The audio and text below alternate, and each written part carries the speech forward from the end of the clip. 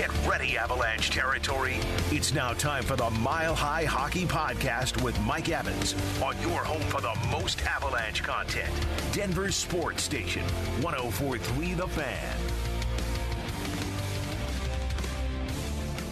Hi again, everyone, and welcome into the Mile High Hockey Podcast. I am your host, Mike Evans, and want to bring you behind the curtain a little bit. True story.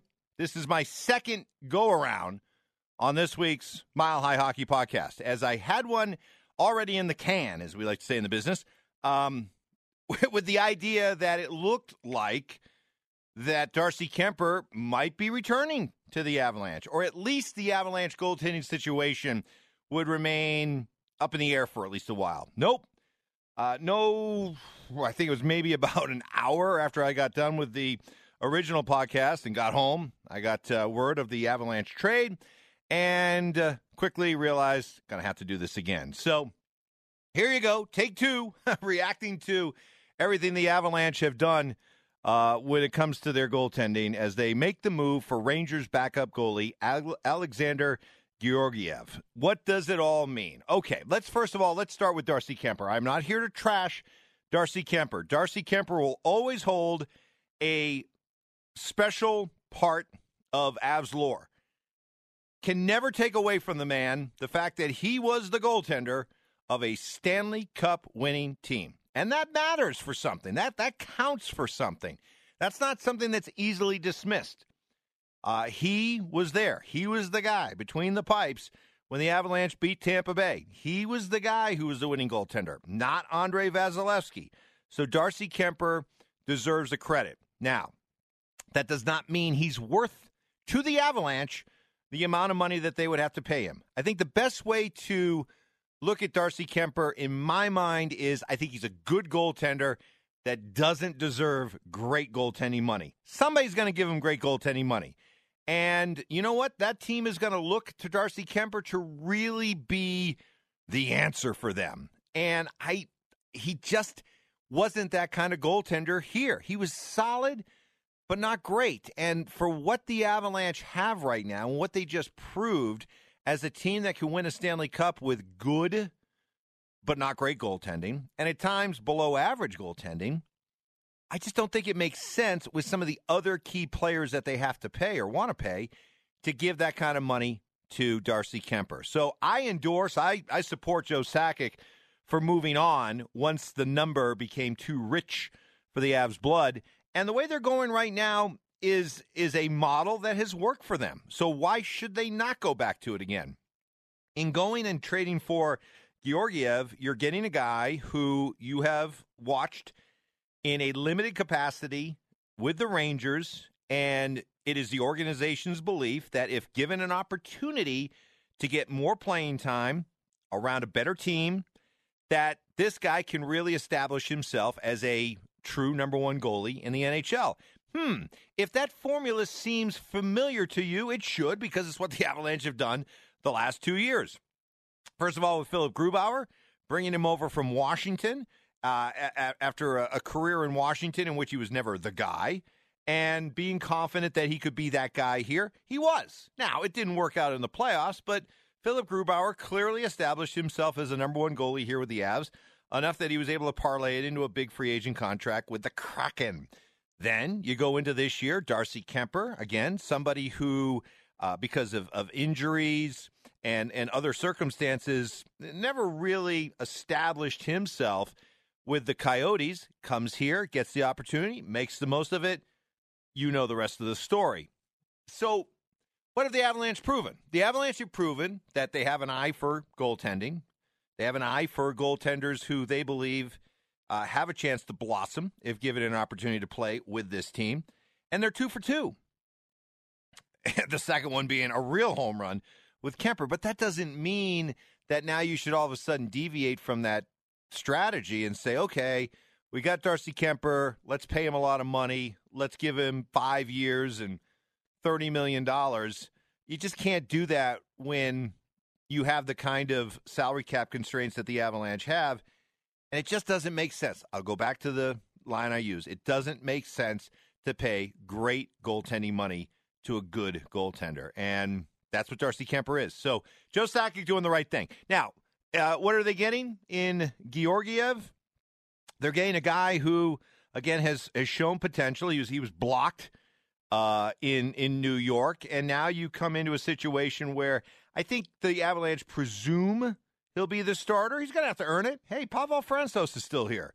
And what have we learned about Frankie in the last couple of years? This guy competes, man. This guy will push you. And so in I guess really what you're looking at is the idea that, hey, between Georgiev and Francouz, one of these guys will emerge as the guy, and then that guy being able to play with this team, with this supporting cast, is going to be able to put up big numbers, and then we'll see come playoff time if he's got what it takes. But again, the Avalanche just proved that you can win a Stanley Cup in really, let's be honest, dominating fashion. They only lost 4 games during the course of the playoffs. You can win a Stanley Cup in dominating fashion with average to below average goaltending. And that's again, I'm not here to smear anybody. That's just a fact that if you look at the numbers and you also look at times at the eye test, the Avalanche did what they did in these playoffs with average to below average goaltending. That is just a fact. If you look at save percentages, which is oftentimes the most kind of telling, truthful statistic there when you're talking about the effectiveness of a goaltender, for most of the playoffs, Darcy Kemper had the worst save percentage of all the qualifying playoff goalies out there. And yet the Avalanche were still able to win the Cup. So I think when it comes to the goaltending, moving ahead the way the Avalanche are doing, again, not paying great goaltending money for good goaltending is the way to go. Now, what does this do? Well, it allows the Avalanche to bring back free agents that they really prioritize. And I don't know how it was for you, but going into this whole free agent frenzy, you had the 5 big free agents, right? And in no particular order, they were Kemper, Kadri, Nichushkin, Manson, Burakovsky. I rank in importance of bringing guys back, knowing you can't bring them all back, but if I was ranking in importance who I'd want to come back, number 1 would be Kadri, number 2 would be Nichushkin, number 3 would be Manson, number 4 would be Burakovsky, and number 5 would be Kemper. Kemper last for the reasons I think I just laid out. So by passing on bringing back Kemper, now you're in a situation where you can go after some of these other guys. And I have Kadri as the number 1 free agent because while I recognize his age and while I recognize that you could end up signing him to a contract that may not age well as that contract goes along, let's say you do a 5-year deal with Nazem Kadri. Yeah, I would be pretty confident for the first 3 years of that deal, you're getting a player, if healthy, who's similar to the guy that we just watched prove himself to be one of the most important Avs during their Stanley Cup run. I think you'd be getting that kind of guy for the first 3 years of that deal. Is it possible? Is it likely that maybe over the last couple of years of that deal, he's just not the same player? He's up into his upper 30s and his play declines? Okay. Honestly, that's a trade-off I'm willing to take because I do put a premium on trying to hold on to guys that have proven that they can handle playing in the playoffs and they embrace playing in the playoffs and they have what it takes to be a champion. I just because you're a pro athlete and just because you may put up numbers does not mean that you are equipped to handle the pressure that comes with playing in the playoffs. I'm sorry, not all athletes are created the same way. And so when you find somebody that clearly embraces the pressure and the intensity of the playoffs, you don't easily let that guy go. And so Kadri has proven himself to be that kind of playoff performer. And for a team that's in a Stanley Cup window right now and should be for the next few years, I think you try to maximize that window as much as possible. And that means bringing back a guy like Kadri. So that's why he's number 1 for me. Then Nichushkin. And it's kind of like, see above. Everything that I just said about Kadri, I'm saying about Nichushkin. Plus you have the added benefit of Nichushkin being 5 years younger than Kadri. So, again, these are two guys I think I want them both back. I know for some people it's been, hey, maybe one or the other, who do you choose? I want them both back.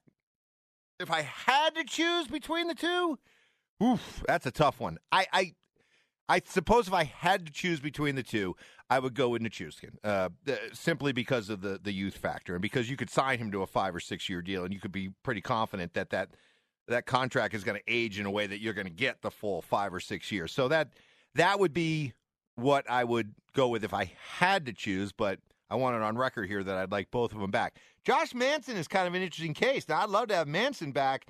Part of me was thinking, okay, that's not going to work because he apparently wants to go back to Anaheim.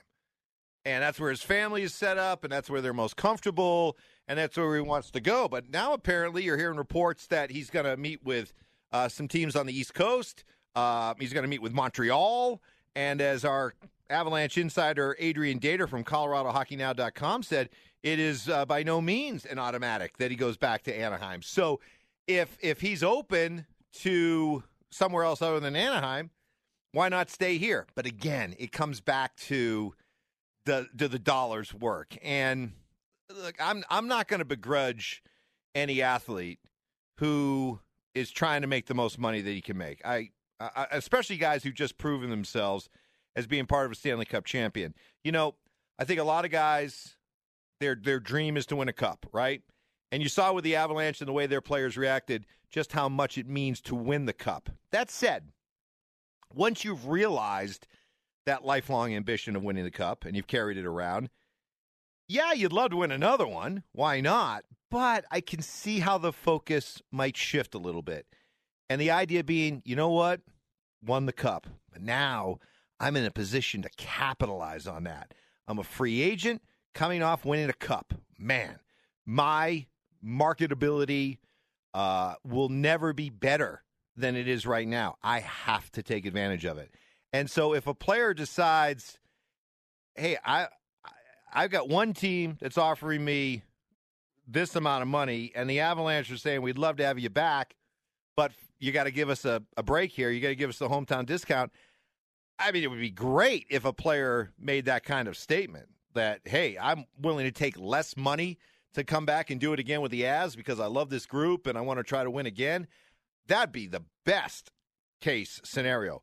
But what I'm saying is I'm certainly not going to rip a guy because he decides to go out there, hear different offers, and eventually take the one that is worth the most money. Not going to rip him for that. So if a guy like Josh Manson is out there and he's making himself available to the highest bidder and he's not in a mood to take a pay cut, but a hometown discount with the Avs, I'm not gonna come after Josh Manson for that. I'm going to say thank you very much for coming in here and being a huge part of the Avs winning the cup.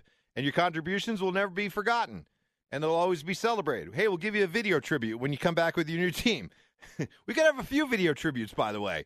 I've already planning my Darcy Kemper video tribute for whomever he signs with. We'll do the same for Manson. I'm a big video tribute fan. What can I say? So love to have Manson back, but I get the feeling that there are going to be teams, and why not? I mean, Josh Manson, you're talking about somebody who has shown, first of all, everything that he was supposed to be when he came to the Avalanche. You know, somebody who's tough, who's going to provide some toughness and physicality back there. He delivered as promised on that. He gave you a little bit of offense. Plus, he just had that incredible leadership. He now is a Stanley Cup champion. Boy, you know that is going to be really attractive to some teams that are either on the cusp of trying to win big or are just trying to get back to being relevant. Manson's going to be in high demand, and I just don't think that he's going to be the Avalanche are going to be able to come anywhere near the number that he's going to be able to command elsewhere. And if he wants to take that bigger number, good for him. While we're talking about the free agents and who could or won't be back or the different scenarios involving these guys, do want to congratulate the Avs on bringing back Andrew Cogliano. Maybe a little bit pricey for a one-year deal, but, man, again, I go back to what I said about when you have guys that have proven that they got what it takes to win a championship, you don't let them go. And I know it's a fine balance you have to strike if you're the Avs and Joe Sakic, because the natural inclination is to run it back with everybody, keep the core together. But a lot of times you do want to have some change. You want to mix things up a little bit just to kind of change the dynamic, keep everybody fresh, keep everybody on their toes. But bringing back a guy like Cogliano makes so much sense because he's one of those guys. We saw the same thing with Darren Helm, limited with Nico Sturm, but let's talk about Cogliano and Helm. They're the kind of guys that just face it. Over the course of 82 games, they just don't jump out at you. They really don't. And over the course of 82 games, they play or they put up a stat line that kind of reflects what their salary is. 1-year guys that are making, basically NHL chump change. But it's the playoffs where their impact really starts to become noticeable. And you're looking at playoff games and you're really focusing on the little things that have to be done in order to be able to win. And a guy like Cogliano, man, he did so much during this playoff run, whether it was providing energy, providing physicality, playing defense, popping in the occasional goal, giving inspirational speeches before championship clinching games. I mean, this guy does all the small things, if you don't mind me stealing that. Bringing him back on a 1-year deal to me is a no-brainer, and not with the idea that suddenly he's going to blossom or, have some sort of career year. No, I'm bringing him back with the idea what he's going to mean for me come playoff time because he already showed me, and I can pretty much count on him being able to do it again. I've gone all this way without bringing up Joe Sakic specifically. I've made reference to him. Let's talk about Joe Sakic, NHL Executive of the Year, the Jim Gregory Award. Congratulations to Joe Sakic. Job well done. It would have been a crime if he did not win it. And I understand that this is a regular season award. The voting is done at the end of the regular season.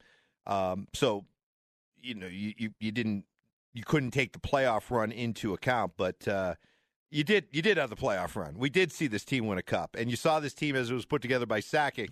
So to have him not win would have been an outrage in my mind. So deserving. And, boy, when you talk about Joe Sakic and the job he's done, I think the thing that strikes me the most about Joe as an executive is the incredible patience that he's shown. And I think it goes to the security that he felt in his job, the fact that he did not have to resort to knee-jerk reactions or knee-jerk moves.